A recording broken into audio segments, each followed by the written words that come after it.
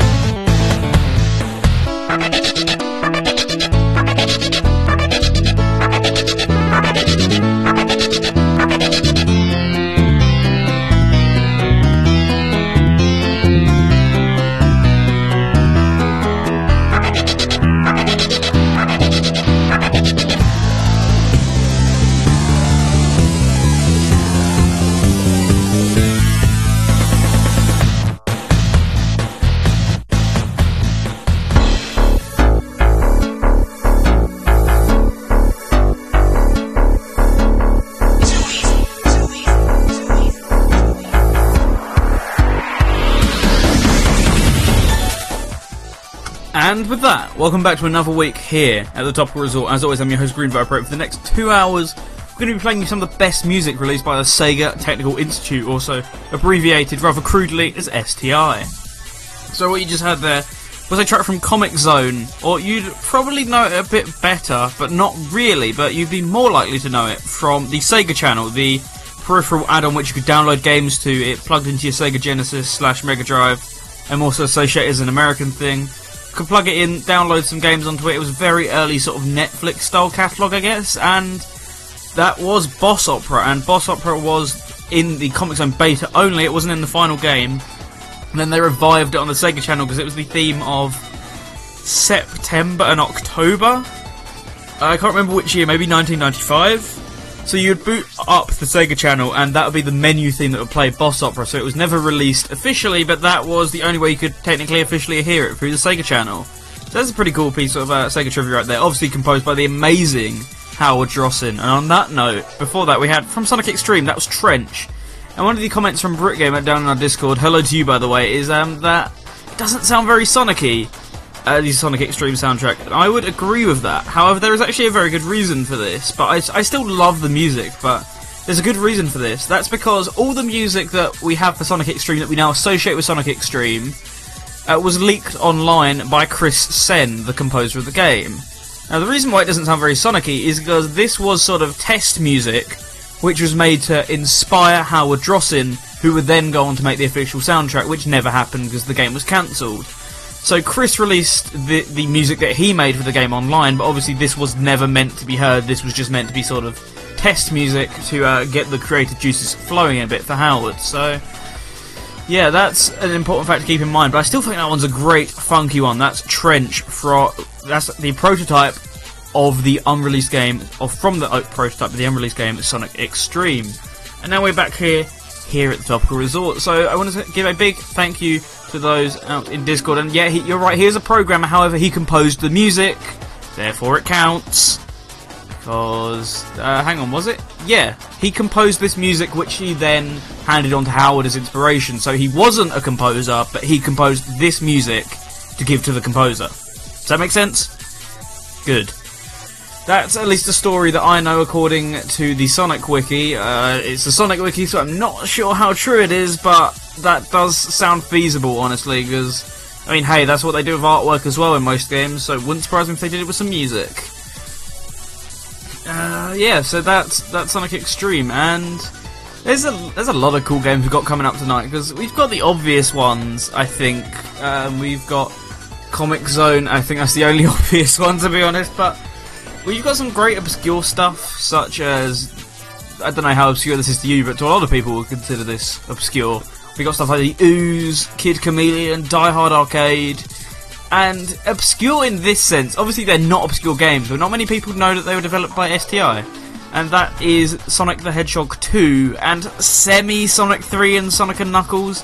The reason I say semi is because it was developed at their studios, but they didn't really have too much of a say in it outside of just sort of overseeing some parts of it and inviting some staff on to work on small details. But whereas Sonic 2 was fully an STI project, so that's completely theirs. But Sonic 3 and Knuckles, not so much. It was just developed in their offices, sort of. But we're still counting it tonight because so many of you guys wanted to see it in here. And I can't really blame you, to be honest. But yeah, we've also got unreleased stuff. We've got a whole host, even if it is a bit of a small list, we've got a whole host of games that will be available to request and talk about on everything tonight, so thank you for that. Speaking of Discord, there is currently a whole bunch of you down in Discord, you whole lovely people, and gotta say, it's surprisingly not manic tonight, and that's not just on the volume of the messages, but that's also the contents of the messages. You guys are really quite calm tonight, which I'm not sure if I appreciate that or against that, who knows, but we have Christmas Brit, we have Kefki, we have Electric Boogaloo, who deleted his comment apparently. Whoops. We had Callum, we have Twinny, and I believe that's it. But if you want to join the crazy fun, down on the Discord, radiose.ga/Discord. Pick a username before you already have Discord, you know what to do. Or if you don't like the platform, that is fine, because we also have Twitter. That's the other main place you can contact us. At Radio Sega, at Topical Resort, at the Green Vibrator, using the hashtag Topical Resort. And with that, let's get on with the show. Christmas Brit says, it's the real reason you didn't do a blog post because you couldn't think of an STI pilot. No, actually I did have one in mind, but I've had a very busy week, and as Twinny has posted on the Twitter, this post-Winterfest episode, but actually Winterfest has nothing to do with why I was busy this week. It's a whole combination of factors which have some of them have spiraled a bit out of control, some of them haven't, but yeah. In the end, I actually have managed to get this episode done in time within the 2 hours that I had to do it before the bus got home. So a thank you to Brick Game, and I'll give him a thanks again in a bit, but he helped me out a bit on the episode, and a thank you to everyone who's currently listening in and giving the support, because it's greatly appreciated. Speaking of greatly appreciated, I want to thank everyone who's currently bought some of our merchandise over on Street Shirts, because a few of you bought the black and white t-shirt, which was thanks to you guys, because you told me you wanted that, so we made that one especially for you. A few of you have also gone ahead and bought the Winterfest shirts. I really want mine, but I'm not sure whether I can be bothered to wait until after Christmas to get my hands on it, but I might have to order it through another site. But hey, the Winterfest shirt's really cool, please go and buy one. The hoodie is actually sold too, which thank you very much, because the hoodie is, first of all, really cool, and second of all, it helps out a bit more than the shirt, so thank you to everyone who's bought a hoodie. We've also had someone purchase the Radio Sega t-shirt, just the plain blue one. Now, I've got to say as well, we are looking to add more shirts to the lineup, so if you have a suggestion for a shirt with different colours or different design or something, let me know, because I'll more than likely be willing to do it if there's an audience and someone who's willing to purchase it. So yeah, thank you to all those who've bought some. If you would like to buy some, the main link for the main shirt is radiose.ga/shirt. The hoodie is radiose.ga/hoodie. Winterfest is radiose.ga/WF18 blue or WF18 red, and what's this one? I think it's radiose.ga/black shirt with capitals on the B and the S. So yeah, thank you to everyone who's bought some, and if you'd like to buy some, that's where you can go, because it all does really help out around the station. I currently can't see anything that's on our Twitter notifications because, of course, OC Remix have just released their 69th Community VGM Arrangement album, which is an album based on Skies of Arcadia, and this is very cool, but they always tag us when they make Sega stuff, and it's got like 30 retweets, 30 likes, 8 comments currently. It's going to keep improving, but yeah, that's completely flooded my Twitter notification, so I can't read anyone who's actually sort of responding to the episode tweets or anything. So if you are use the hashtag Topical Resort because I'm more likely to see it, or message me on my own Twitter or on the show Twitter, because there's no way I'm going to see it otherwise. Yeah, thank you very much to everyone who's purchased some stuff, and to everyone who's listening into the show. Let's get on with some more music, because I really do need to get a wriggle on tonight, because I've got stuff to do immediately after the show. So let's get on with a track from Kid Chameleon, and of course this is the one you all know and hopefully love, because this one gets requested quite a lot, but I love it, so I had to play it. From Kid Chameleon, this is Sky Dragon Castle, right here on the Topical Resort.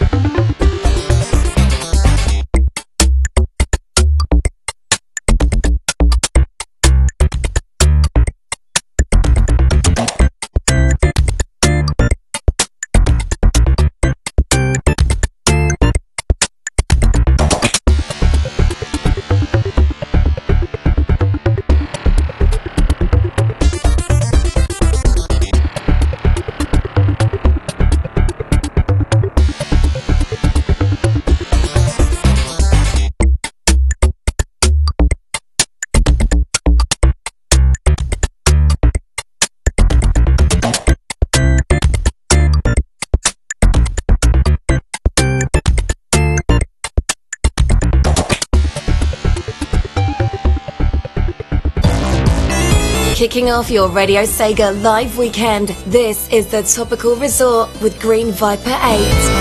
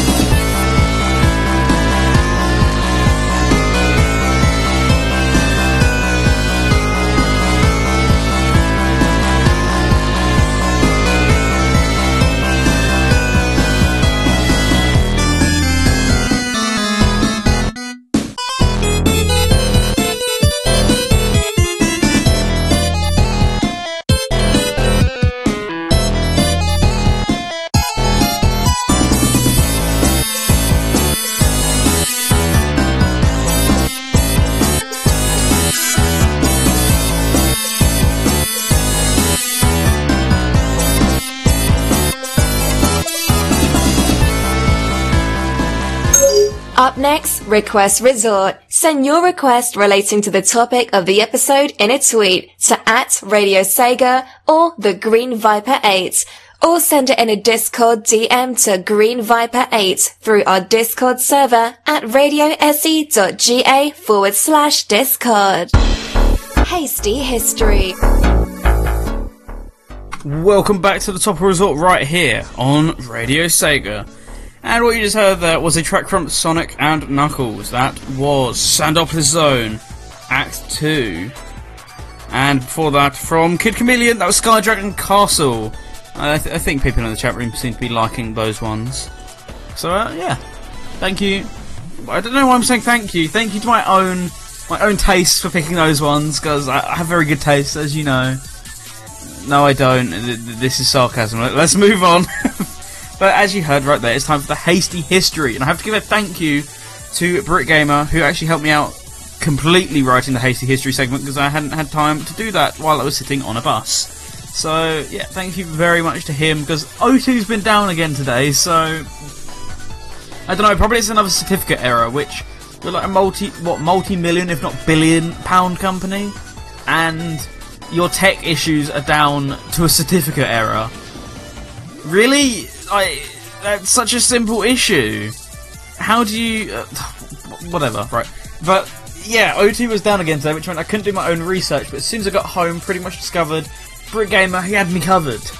Yeah, he got my back, and he sent me the Hasty History segment for tonight's show. So that also means, if there's any inaccuracies, it's his fault. Send him hate mail on Discord. You know where to go. Let's begin with the hasty history of the Sega Technical Institute. So it started by Mark Cerny, yes, that one, in 1991. It combined elite Japanese developers and a new American talent into one studio. The first 3 SDI games in order were Dick Tracy, Kid Chameleon, and Green Dog, the Beached Surfer Dude, which I didn't know those games were things, honestly, because they weren't on the Sega Retro page, so maybe that was a Wikipedia only thing. After the release of Sonic 1, Yuji Naka and Hirokazu why can't I speak now? I know how to pronounce his name. Yasuhara and other Japanese developers joined STI in California.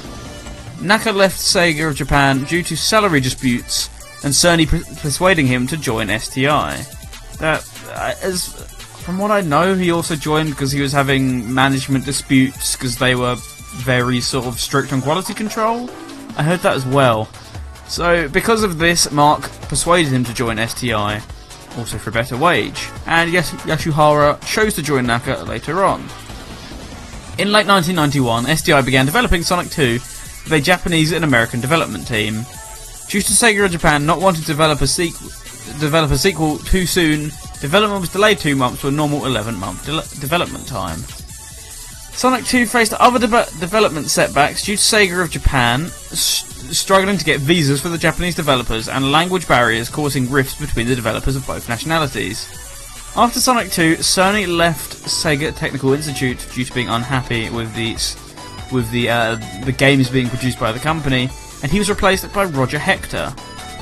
Hector... It's really difficult to read stuff in Notepad++, so thank you for that. Hector split STI into an American and Japanese team, with Naka leading the Japanese team. STI was unique because it reported Sega Japan and Sega America while still being an independent team. Quote unquote, we were able to concentrate on creating fun games. This is what made STI very special, said Hector. In 1993, the Japanese team started work on Sonic 3, but due to the time the game took, the American team made Sonic Spinball as the 1993 game, which they only had 9 months to complete. After Sonic 3, Yasuhara quit because of differences with Naka and went to develop games for Sega of America, whereas Naka returned to Japan to continue working with Sonic Team. In 1995, the remaining staff who hadn't left completed Comix Zone and the Ooze, which are the only games, funnily enough, containing the STI logo. STI was tasked with creating Sonic X-treme, which was eventually cancelled due to development issues. STI was disbanded in 1996 due to management changes of Sega of America. This was likely due to the success of the PlayStation. Mark Cerny had successfully destroyed what he had created with a different creation. And that was the history of Sega Technical Institute. It's actually a very interesting history that covers a lot of different bases. I really didn't know sort of the history of Sega Technical Institute until... This is going to get into a plug. This is a really good plug as well. You should highly check out this person. But I didn't really know too much about Sega Technical Institute until I watched a series known as Splashwave on YouTube, which is by Stray Fox. And please go and give him a subscribe because his content is genuinely great. Some of the most accurate and well-produced retro gaming content out there. Seriously spends months on the stuff. It's amazing. Please check it out. But yeah, he got me really interested in the history of Sega Technical Institute and how Sonic 2 and Sonic 3 came to be developed there, etc. I didn't know any of that. I always just assumed, hey, it was made in Japan with Sonic Team. No, couldn't be further from the truth. So yeah, that's the history of Sega Technical Institute, and please do give him a follow. So, what have you guys been saying down in the chat room? Kefki says, Kid Chameleon does have that neat early Mega Drive sound, but it isn't for everyone though. I gotta agree, I love the soundtrack to Kid Chameleon. It's very early Mega Drive, as you say actually. It's not got all like the instruments and the technicalities that later games had, but I agree. That... I don't know what I agree. I should stop reading Discord during the show. But you know, I agree. Early Mega Drive sound, definitely. Brit says, after all the organising you've done for Winterfest and Street for charity, you deserve to have someone do something for you. Thank you very much, Brit Gamer, very appreciated. Electric sent me a link to a Sega 16 video. Careers at the 21st Century, Sega Technical Institute. I will give that a watch later. Sure, I guess, but yeah, it's time for history. And no, it's not. Oh, heads all over the place today. Sorry. But it's time for the request resort, and this is where you can request your music relating to the topic of the episode. 3 of you have got something current now. I've just got to say that it's all Sonic music. So if you wanna mix things up a little, you know how to fix it. You know what to do. Whoops. That was my controller slamming on the floor. That's why you don't leave them on the edges of desks. That probably absolutely knackered the microphone as well. So not only the controller. But yeah, so get in your request right now, and I think we should get into one from our very own Brit Gamer, who wanted something from Sonic the Hedgehog 2, and this is Aquatic Ruin Zone. And when we come back, it's time to waffle on, same as always, same old here on the resort.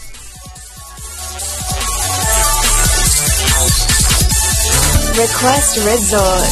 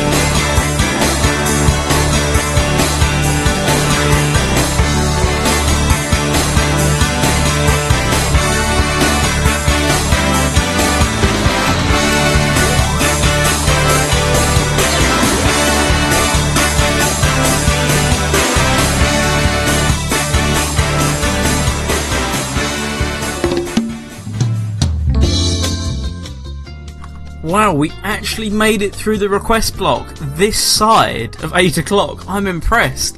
Welcome back to the Topical Resort right here on Radio Sega, and things are about to get comfy because it's time for the segment where we just sort of babble about our opinions about these games, what we think of them. Should we recommend them? Should we recommend the soundtrack? Should we recommend anything? Should you steer clear of them? Should I stop talking? Yes. What you just heard there was from Virtual Sonic, a range album of various Sega/Sonic tracks. That was an arranged of the Sonic Spinball theme that doesn't really sound much like the Sonic Spinball theme. Oh, too much, but hey, it was a request by Electric Boogaloo, and I think I've discussed this on the show before, but that one always brings back memories of Sega Sonic Radio. Rest in peace, because that was the theme of the Superpower Flower Hour, which is a podcast I actually still regularly listen to. It's a pretty funny podcast, so go back and listen to that one quite a bit. But yeah, it always reminds me of that whenever I hear it. I can't unhear that memory of it now. So yeah, Virtual Sonic, Spinball theme. For that, a request by our very own Twinny from Comic Zone. That was the arranged version of Into the Zone, which we found out was from an arranged album called Sega Tunes Comic Zone Album. It's a good album. If that arranged was anything to go by, you should pick it up. Unless it costs £100 or more, in which case, spend the money on your kids or family this Christmas. There's probably a better use of it, to be honest.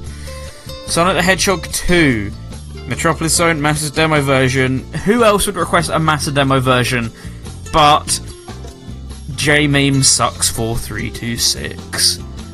That was his request. Before that, from Sonic 2 as well, as requested by Brick Gamer, that was Aquatic Ruin Zone.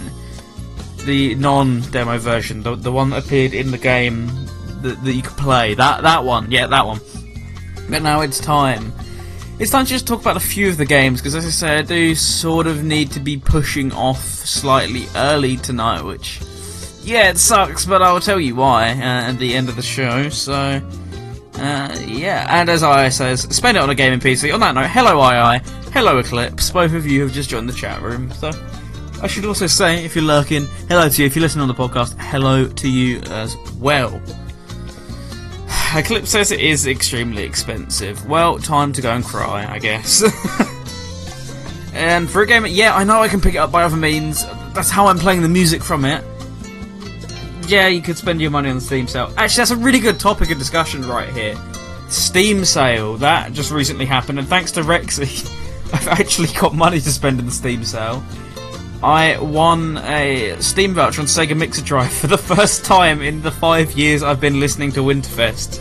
It became a bit of a meme that I could never win them and other people would win one every year. But yeah, I did it. I did it, people. And what did I spend my money on? Well, I discussed it in the chat room last night, but I spent my £10 credit on Res Infinite. I was sort of banking on it being in the sale, and I was correct. It was half price at £9.99, British pounds. But I picked that one up, and I posted about this on Twitter, I posted about this on Discord. Absolute game changer. Genuinely, I'm not even making this up. Playing Res with the mouse, it's a completely different experience. Seriously, please try it out, because I was absolutely mind blown. I was like, this can't work too well. I mean, a joystick's got to work better because it's a joystick, right? But I put it in mouse mode and just it's so good. Free aiming, just on rail shooters. And as I says, yeah, you need the price for a good VR head, or you need to get a good price for a VR headset. I argued this on Twitter. Honestly, for the base game, just normal Res, I think it's actually a bit more of a revolutionary change than VR. Which, what? You can't say that. VR is really good. You can't say stuff like that about VR. But honestly, it's a night and day difference between using a joystick for that game and using a mouse. I'm going to go back and play some more, like, all day tomorrow, because for the first time in my Res history, I'm motivated to keep dying and dying again just to play that extra bit more. I've got quite a lot of copies of this game. I've got it on Dreamcast. Sorry, I got a bit of a cough going there, but yeah, got it on Dreamcast. I got it on 360. I won it thanks to AAUK/Kevin Eva. I won that on PS4, and now I purchased it on Steam. And you never going back to the other versions. We are permanently playing this on Steam now. You can't go back once you've played this. Seriously, if you've played Res Infinite, if you've never played Res, just pick this up. Pick it up under any circumstances. It's half price right now. Probably not going to be a better deal. Genuinely turns this from one of my favourite rail shooters to possibly the best designed rail shooter ever, because the controls are always good in Res, but somewhat clunky. This just removes that barrier completely. I haven't completed it, no, because Area 4 kicks my ass every time. That's why I've never beaten it, but honestly, I will say one thing. It does make it a bit easy with the mouse, because you have free aiming. It's a lot easier to aim at stuff, so in that way, I guess it's a bit easier, but that's also a good thing, so I might actually be able to beat it. So I'm happy about that. But yeah, let me know what you guys have picked up during the Steam Winter Sale, because I'm going to get some more stuff after Christmas, but for now that's what I picked up with my voucher. Shout outs to Rexy and shout outs to Winterfest as well, because it was a great Winterfest. I'm less tired now. No, I'm not. That's a lie. I'm still very tired, but oh well. Let's talk about these games. Do you remember when I was going to talk about that on this segment? Because I do. So let's kick things off with talking about the first game which I really know anything about that they released, which was Kid Chameleon. Whoa, Brick Gamer sent me a list of games. I'll read them out in a bit. But Kid Chameleon, I say I know a lot about it, but I really don't. But I know more about it than I do about like Dick Tracy. So I'm just gonna say it's a good game, brilliant soundtrack. I really should play more of it, but it didn't click with me as much as I think it probably should have. I played it on the Steam collection. So give it another go. Always give games another go. You never know if you might like it again. Don't leave your first impression as the only impression. But yeah, I'm going to give that another go at some point, but I think many people would recommend Kid Chameleon. Not the best platformer / game in general on the platform, but far from the worst. It's very inoffensive in that way. Play it. It's on a lot of collections nowadays. It never used to be, but they've started putting it on them, so pick it up. Aside from that, we have... let's go with... I guess the next game in sort of release order that I really know anything about is Sonic the Hedgehog 2. This is a game that I'd never really liked, which is... Ooh, that's a spicy opinion right there, and I really understand that. But I didn't like this game too much for a long time, because I always sort of felt it was everything that Sonic 1 wasn't. And a lot of people are like, yeah, well, that's a good thing. But what I mean by that is, it felt like a very safe sequel. And a lot of people disagree with that, and I myself disagree with that now. But my opinion of it was always sort of not going to really rock the boat, because the first game did so well, we don't really want to risk losing it all. Where the first game was like, hey, this is make or break for Sega, let's get it in their faces right now and show them what we're made of. Whereas Sonic 2 is just sort of like, yay, we have a marketing campaign, Sonic Tuesday, and we're not really all that edgy anymore, but yeah, it plays a lot like Sonic 1, except it has a Fox character. Yay, Fox character. In general, I always viewed it as a very safe sequel. Unlike Sonic 3 and Knuckles, which I viewed as being the one that rocked the boat again, which I still agree with. I still think, out of the three, that's the one that's sort of most in your face, like, gets down to business, tries to be as unique as possible. They don't mess about in that game. But nowadays my opinion has really changed on Sonic 2, actually, through playing it multiple times again. There's still some parts that I just feel are a bit bleh, honestly, but it really is a good game, and a lot of people would say it's the strongest in the classic series, and I'm not sure where my opinion stands really on that one, but I think it's a really good title. Definitely better than the first game now. But yeah, great levels, great music, cutscenes, the one that there is. I guess there's like two, technically. They're very well programmed, just in general, I guess. Good game. Next game. Sonic 3 and Knuckles, let's go with that one next. So this is as I said, less of a Technical Institute game and more of a Sonic Team game, but it was developed at their studios. I don't know really what to say about this game that everyone else has said, or hasn't said, because it's just a really good game. Obviously, Sonic 3 Knuckles is the ideal way to play it because that's the way it was meant to be played. We're going to tell the story anyway, even though I'm sure all of you know it. But Sonic 3 and Sonic and Knuckles were originally meant to be one game, but however, due to time constraints, they were split in two, and you're able to combine them back together as one game known as Sonic 3 and Knuckles using the power of lock-on technology, which is just a cartridge connector on top of another cartridge, which then plugs into each other, and yay, video games, magic, woohoo. This isn't actually the first instance of lock-on technology. That existed before, but a lot of people just don't mention the other cases. Most of the time it was actually used quite primarily in unlicensed NES games, I believe, are generally agreed to be the first games that use lock-on technology. Because I can't remember the name of it now, but the NES had a protection chip. I can't remember the name of it for the life of me. I only remember the name of the chip which was used to get around it, which was known as the Rabbit, which was put in... What's their name? I can't remember their name either. What is their name? Oh! That's gonna... Electric will get it, but the guys who were the most prolific... Oh, I don't remember. That's gonna really annoy me, like, it already is, but, yeah, I remember the Rabbit chip was used to get around the piracy protection. But anyway, there's a piracy protection chip in the NES, and the way that they would get around it is you'd have to lock on an official game to the top of the cartridge, and that would use that game's chip, and it would get around the lockout chip. So that was how that... Yeah, Tengen, that was it. Thank you, Brit Gamer. But I can't remember the name of the lockout chip now, which is annoying. But... yeah, that was sort of agreed to be the earliest case of lock-on technology, but there was another case as well officially, which was generally cited as to where they got the idea from, which was it was like some sort of fighting game where you could unlock more characters with lock-on technology. Don't remember the name of the game for the life of me, but Sonic and Knuckles is probably the best use of it, just because the sheer amount of content you get from the lock-on is more than it. 10 NES chip, thank you. That's not one I would have got, but the 10 NES chip is the name of the lockout chip.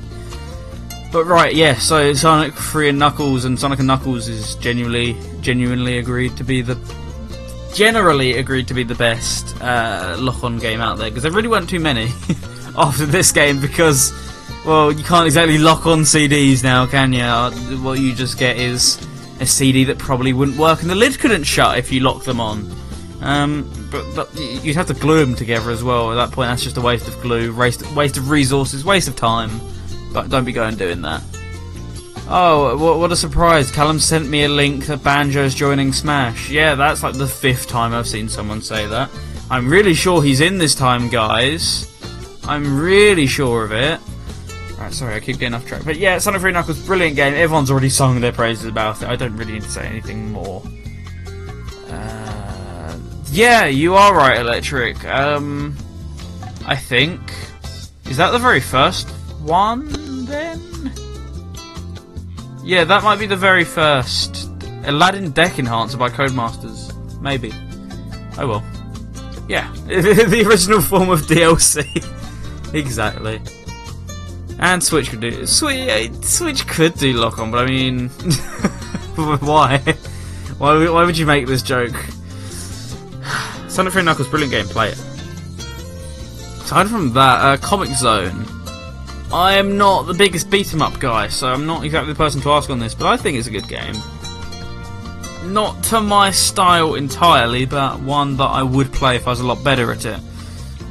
The only time I've ever played it for more than 2 minutes has been on the Sega Mega Drive. What do they even call them anymore? That, like, the one that was on PSP, Sega Mega Drive Collection, I think. I don't know, because I keep naming them the same damn thing nowadays.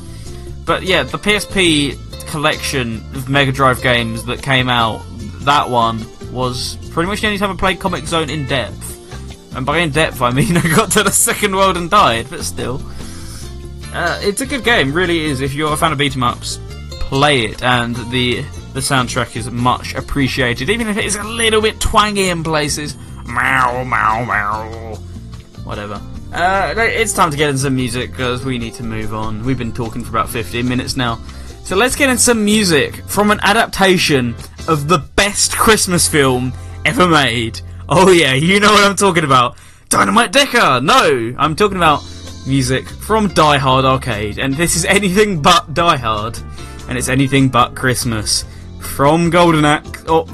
from Die Hard Arcade, this is Wasteland, a remix of Golden Axe Wilderness. Right here, on the Topical Resort.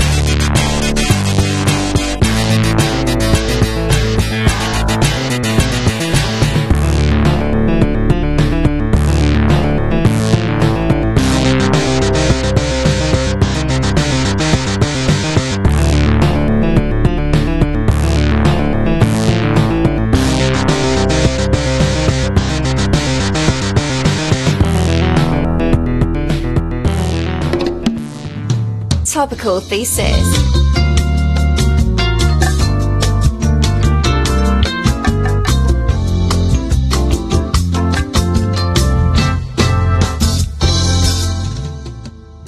Welcome back to the Topical Resort right here on Radio Sega. What you just heard there was The Ooze with Power Core Parts 1 and 2 from The Ooze, obviously. Before that, music from... what game was it from again? Altered Beast? E-Swap? Sonic 4? Could have been from anything, but it was apparently a remix from Golden Axe, and that was known as Wasteland, and that was from Dynamite Decker. Also a reskin of the best arcade game based on... this is such a long song thing, whatever. So which is Dynamite Decker is a reskin of the best arcade game based on a Christmas film ever. From Die Hard Arcade, that was Golden Axe Wasteland. And now it is time to get into the topical thesis. My topical thesis is where I come up with an opinion, or I take an opinion that I've come up with or I've heard from around the Sega community, and I get my spin on it, I get my 3 points for, my 3 points against, and I come to a justified conclusion based on whether I agree or disagree with the statement. And shut up, Electric, I know it's from the PS2 version, you keep telling me. It's not my fault that people don't list things properly on the playlist. That's not my fault either, because I'm not in charge of stuff that was already on the playlist, I'm in charge of new stuff. But yeah, so blame someone else that isn't me that it's from the PS2 version and not the arcade or Saturn versions. Yeah, it was a bit of a long-winded rant, but you get my anger. But topical thesis today is a rather simple one, and it's a rather topical thesis, because today's topical thesis, can I say it a bit more, is, should Sega have separate studios, or should they be brought together? So the reason why this is topical is because, you know, this week something else related to Sonic happened. Because did you know, what am I even trying to say? Did you know there was actually news that wasn't about the Sonic movie? First of all, did you even know there was a Sonic movie? I don't think anyone ever mentioned it, ever. But did you know that there was actually more Sonic news? And that was that Sonic Team has officially merged into a larger studio known as Sega CS2, which has everything except the Yakuza team and the Valkyria Chronicles team in it now. So a ton of teams are now under Sega CS2, and everyone's like, thank goodness Sonic Team's dead! Sonic Forces sucked my, something, I don't know what. But it did. But, yeah. People are very happy that they died, even though they clearly haven't, because the same staff still work there. But everyone's like, yeah, Sonic Team's dead, even though all the same staff are still working at Sega and they're still gonna continue making the games. Right, okay, why are you getting excited over this? Because they made one mediocre game. Burn them! Yeah, go to hell or something like that. Because people are seriously angry over this. Like, why? Go outside. Go outside, please. That's the only suggestion I have for you. But, yeah, so people are very happy that Sonic Team are no longer a thing. Even though they are a thing, this will literally change nothing. Because everyone's like, oh, they're not going to develop Sonic Team games in Japan anymore, Sonic's dead, blah blah blah blah blah. It's going to only be American developed. No, calm down. All the developers are still there, they can still split the team off into a smaller team within Sega CS2 if they want to. Sonic isn't guaranteed to be dead in Japan just because they moved into a different office.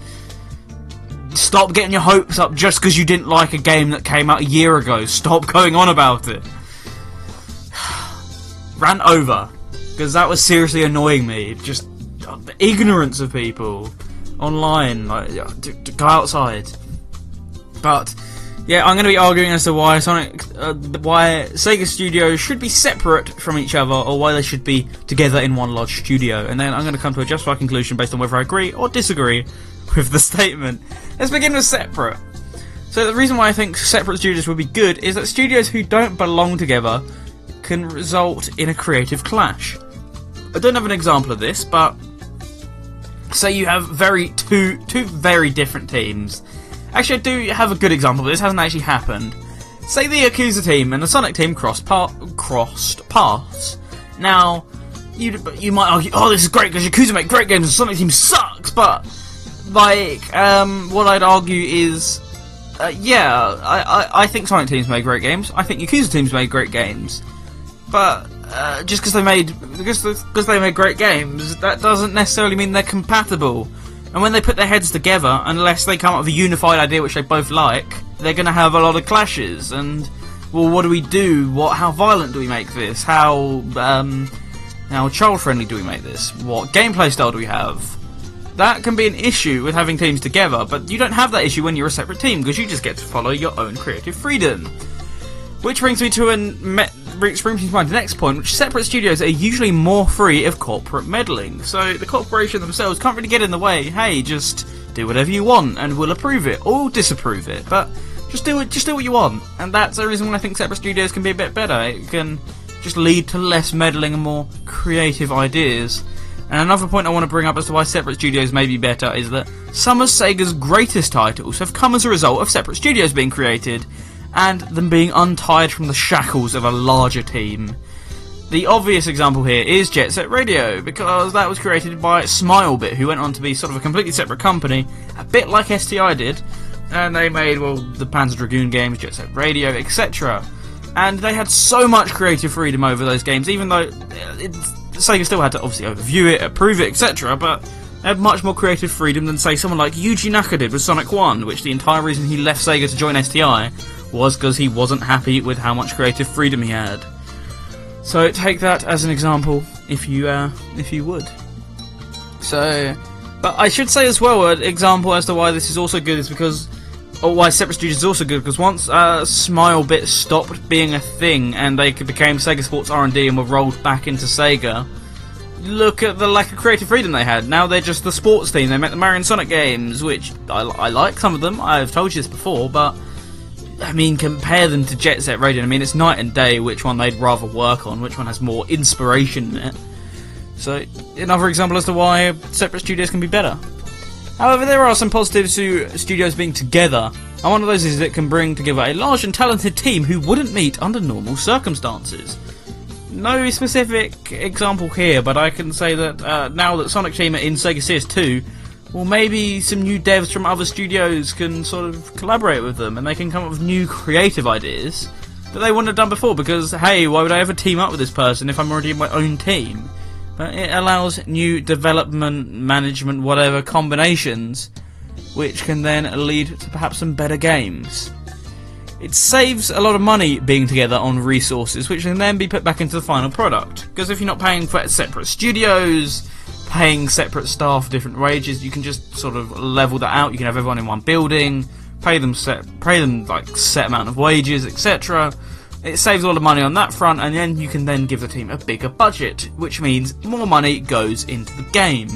So in some ways, being together in a large studio could actually be a bit more helpful for the final product.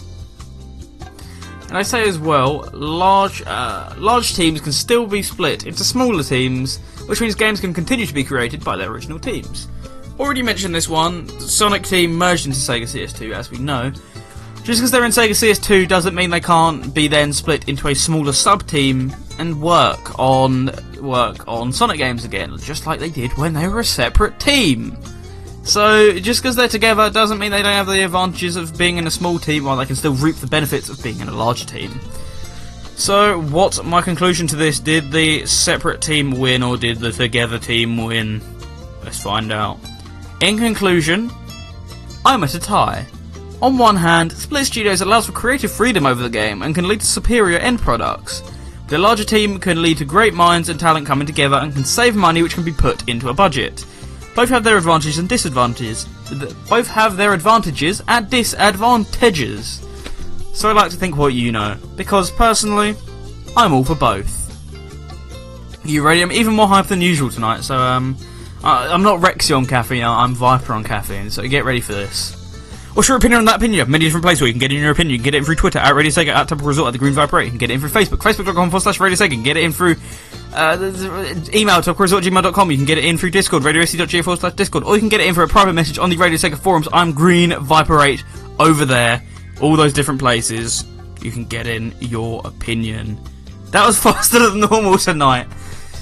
So, yeah, let's read out what you guys have been having to say. And Electric brings up a very good point. The non-sports staff at Smilebit ended up in now what is Sega CS1. And Sega CS1 is now where the Yakuza team is being hosted. But still, it made for a good point, so ignore that. BritGamer gives his answer. His bi-weekly, long-winded response inbound. In my opinion, separating studios is a bad idea because that way developers can try their hand at other franchises, allowing for fresh new ideas.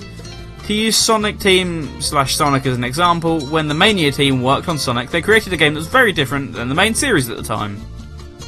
Also, Puyo Puyo Tetris, another Sonic Team title, was much better received and felt more original than the games that are currently being made for the Sonic series. I'm not saying the current Sonic games are bad, just becoming a bit stale. Interesting opinion, I definitely agree. I think Puyo Puyo Tetris is the best game they've put out in years, and that's come from someone who hasn't really hated what Sonic Team put out, to be honest.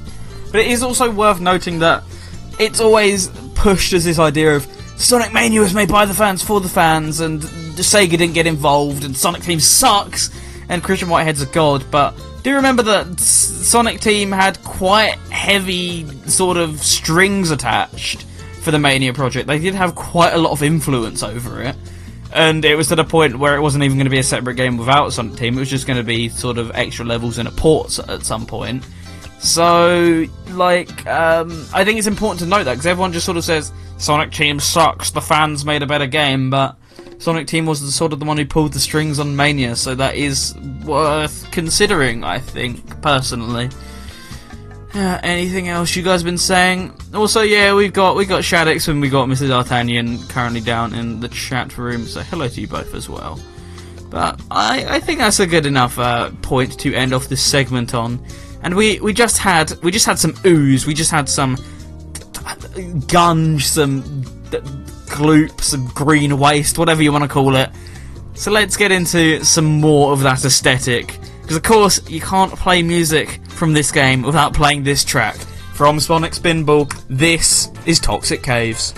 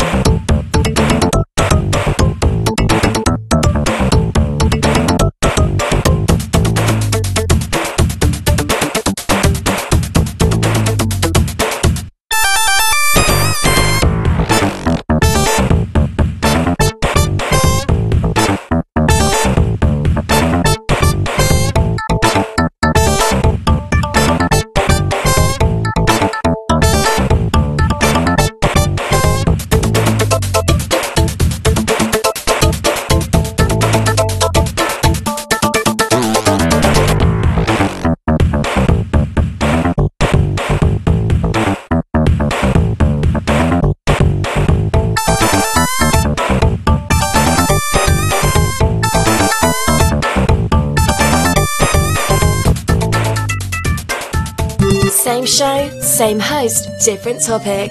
This is the Topical Resort.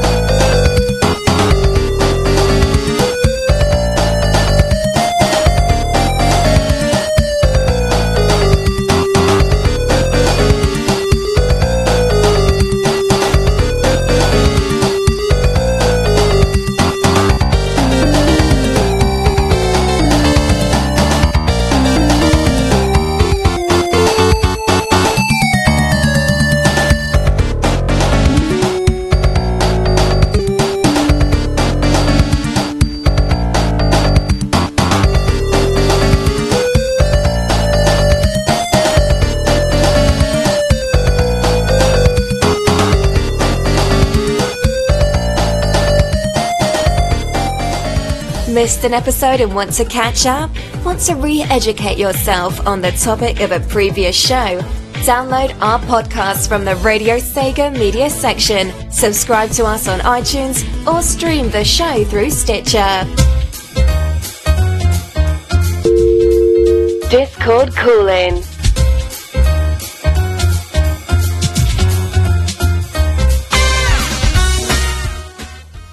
And welcome to the part of the show where I realise that I haven't set up my cables. So, in the meantime, I'm going to tell you what I just played. I played a track from Sonic the Hedgehog 2, the 16-bit version. That was Oil Ocean Zone. And for some reason, it's sort of become the popular opinion nowadays that Oil Ocean Zone is aesthetically the worst stage, and also musically the worst stage, which disagree with both because it's my favourite on both of them. And I was expecting a lot of messages negatively, like, "Would you play Oil Ocean Zone? Oil Ocean Zone sucks." And the only message I got was from Brit Game, who said he actually quite likes it, so I'm glad to know that I did something right, I think. Before that, from Sonic the Hedgehog Spinball, that was Toxic Caves, the first song that always comes to mind when you think of Sonic Spinball, because, well, it's an absolute tune, and it's memorable for a reason. So let's get on with getting the audio equipment set up. That is, if anyone even wants to join me. If you do, radioac.gf/Discord, grab a microphone, join the chiller, and from there you have a chance to be on the show. Discord, of course being Discord, has completely changed its audio interface setup. Why? Why have you done this? Who thought this was a good idea? Whatever, okay. So, yeah, I'm gonna quickly open up my Discord, and if no one wants to join, that's completely fine. We'll just have a chat in the chat room instead, but saves me a bit of time at least. I can get a wriggle on with the show if no one wants to chat. Not a problem. So let's see what you guys have been saying on Twitter as well. This reminds me, I should say a thank you to someone on Facebook who I am now going to read the name out. Thank you to Fabrice on Facebook, who says nobody will give a damn in regards to the fact that the show was a little bit underprepared tonight. It's great to have a show, and I think we all love the Radio Sega style. You guys are amazing for doing what you do, and I thank you for that lovely message. It really is appreciated. It always makes my day seeing like messages like that, because it's really nice, because when you get it from regulars, you know, it's like, yeah, you sort of expect it, but well, it's still nice, but you sort of expect it a bit more, because they're regulars. So when you just get a message from someone like on Facebook out of the blue, or you get it from an email, like originally how Brit Gamer got in contact with me, it's really nice and appreciated, because it just sort of comes out of nowhere, really. Yes, Brit Gamer brings up a good point. I never mentioned his Steam game packs. He has a lot of them, by the way, so sit down, grab a drink, grab something, just listen. So his Steam game pickups were Yakuza 0, brilliant that you finally picked that one up. It's such a good game. It would have been my game of 2017, but I finished it in 2018. I played about one chapter in 2017, then I got back into it this year. But great game. Glad it's on PC so more people can play it. Rez Infinite, such a good game. Probably my game of the year 2016, but there really wasn't that much competition because I didn't like anything really that came out in 2016. But best version, best way to play it. Vanquish, a pretty good title by Platinum, but I hear it's not the world's best cover shooter, but it's a passable, great game. Valkyria Chronicles 1, always hear great things about this. According to Scott, I'd really like it, even though I don't like strategy RPGs, but yeah, I trust Scott's opinion. Actually, no I don't, but I want to check out Valkyria Chronicles 1 at some point. Now it's on Switch, that's sort of a good excuse, because it's handheld and I can play it on the go, and I can make that excuse. I never go on the go anymore, so I can't play it. I can make that excuse. Castle of Illusion HD, brilliant title. I need to pick that up when I have more money. I'm also glad, to be honest, that Castle of Illusion HD is back on stores now, because it was delisted for a while, and I always tell this story, it's quite funny. There was a YouTube video I was watching about the original Castle of Illusion that then went into a side topic of Castle of Illusion HD, and I remember thinking, this was the night that, the first night, like the same night that Topical Resort first went on the air. This was like a few hours beforehand. I remember thinking, watching that video of Castle of Illusion HD, I really wish they'd bring back Castle of Illusion HD because you know, just, it's a good game and it's not up anymore. So more people should play it and we should get it back on store shelves. During the show that night, I received news that Castle of Illusion HD is going back onto store shelves literally immediately. I love coincidences like that. It's amazing, to be honest. But yeah, it really caught me off guard, and I'm so sad that my reaction to that isn't online anywhere because my recording failed. Thanks, software. He also got Crazy Taxi, which everyone complains, it's not the Offspring soundtrack. There's a mod for it. Just put the Offspring soundtrack in. I still think the music in the PC version is good, but it's not as good as the original, so whatever. Hyperdimension Neptunia Rebirth 1. Don't know anything about the Nep games. People like them. People like anime characters. They like the grills, the waifus, all that sort of stuff. Probably a good game. I don't know. And Chromagun. Never actually heard of it, so I can't comment on that one. And he says for soundtracks he got Freedom Planet. Yeah, that's like the only soundtrack I've ever bought through Steam, and ironically, even though I have it on Steam, I've never actually copied it over to my hard drive and put it in my Winamp. And Shovel Knight Treasure Trove, which, brilliant soundtrack, but isn't that free on Jake Kaufman's Bandcamp? I'm fairly certain it is. Unless like it's just the base Shovel Knight soundtrack's free and then you have to pay for the rest. I don't know. But yeah, great selection of pickups there, Brit. Congratulations on flexing on us. And he spent £50.53 on it altogether, which, yeah, not bad, but it's 4 days before Christmas, mate. Should you not be spending that money on family? Should not be spending it on lots and lots of alcohol to put up with. I'm joking. Do not spend the money on alcohol. I do not condone that on this show. I just simply make fun of it. I think now that we've successfully overstepped our limits, not just on the alcohol intake, it's time to get into the toppy mix. And we're going to kick things off with a track which is from a game which I haven't played on the show before, but I've played one track from this series before, then into a brilliant remix by the awesome T-Lopes, and then finally, because I had a very short time to pick a non-Sega track, it's one from Smash Bros. Ultimate. So let's kick things off with a track from Rhythm Thief and the Paris Caper, a sadly now gone mobile game, but it had a bunch of good remixes of the 3DS game. And this is the remix version of Showtime, and when we come back, it's time to end off the show. Don't cry too much. I know it's sad, but you'll get through it. We'll all get through it.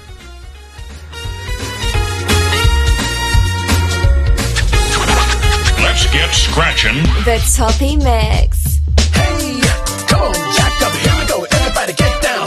Jump, jump, up and down and all around. 3, 2, 1, go. Yeah, the show is starting right now.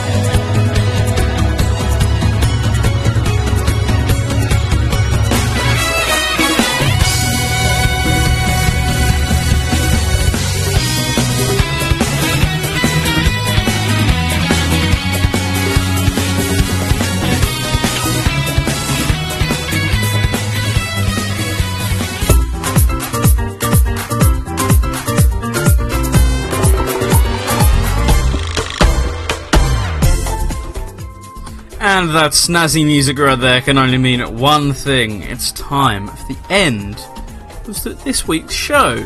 We just heard that from Super Smash Bros. Ultimate. That was a remix of the title theme from Wii Sports.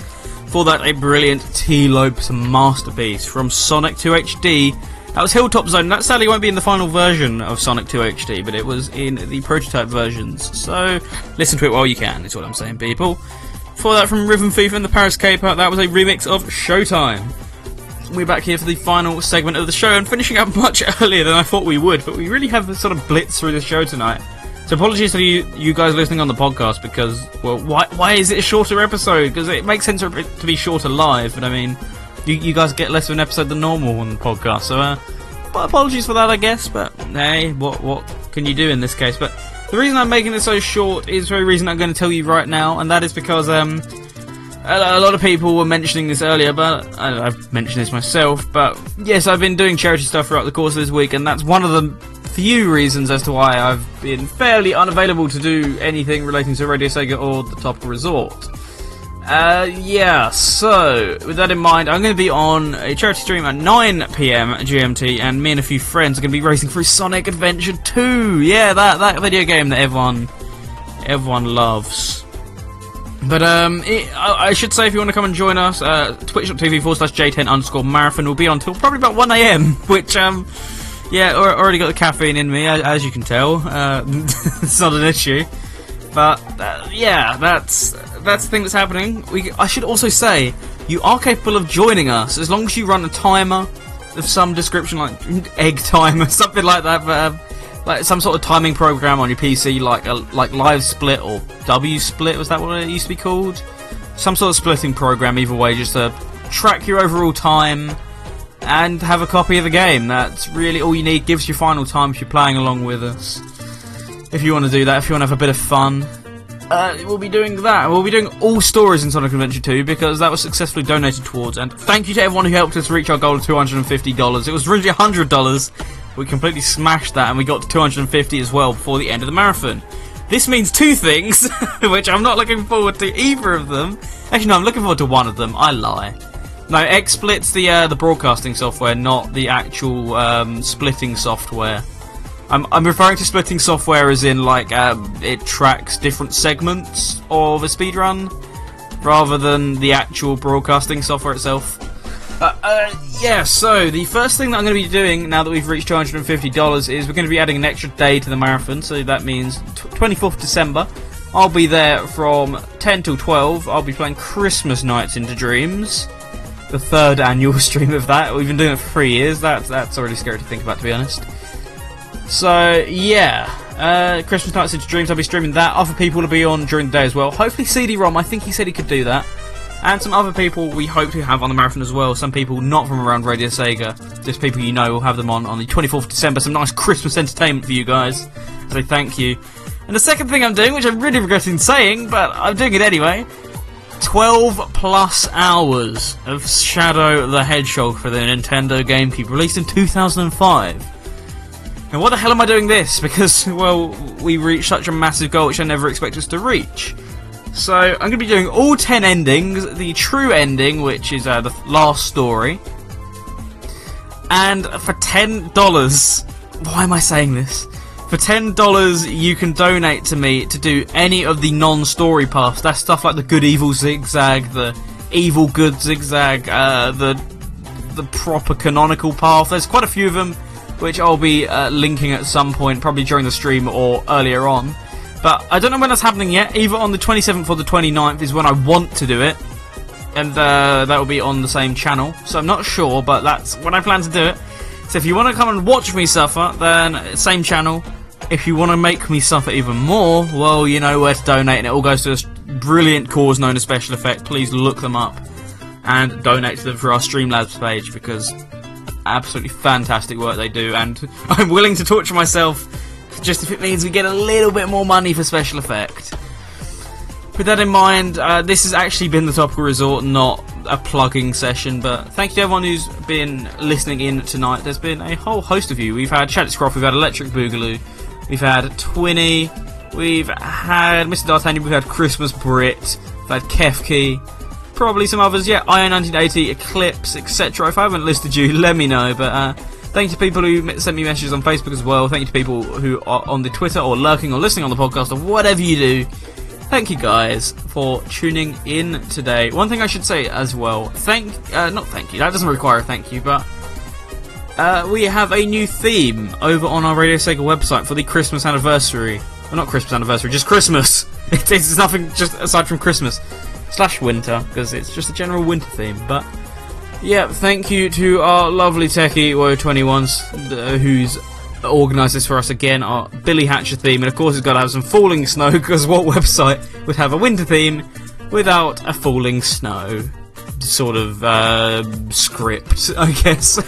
Very large thank you to him for making that all possible, and let me know what you think of it as well, because I absolutely love it. I love the fact that it's got the purple colour scheme, and Billy Hatcher's quite an underrated character, even if I've learned this week, thanks to this marathon, that the game sucks absolute ass. It's so bad.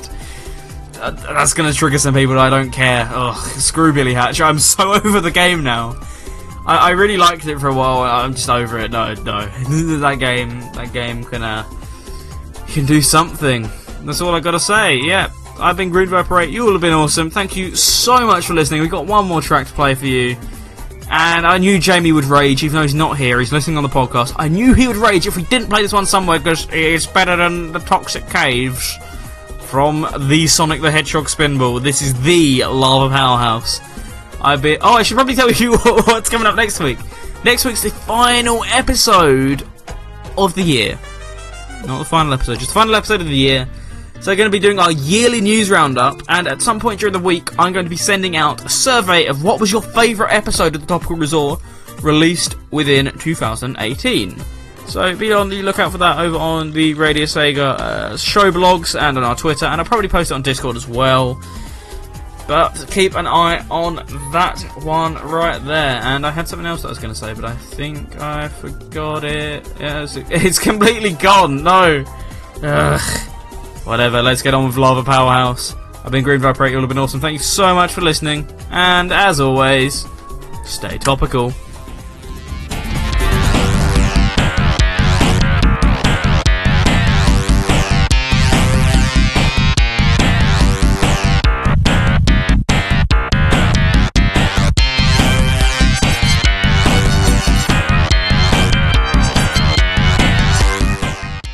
Oh right, I remember it. Happy Christmas / happy holidays / whatever you celebrate. I hope you have a good time. See you after the holidays. Bye.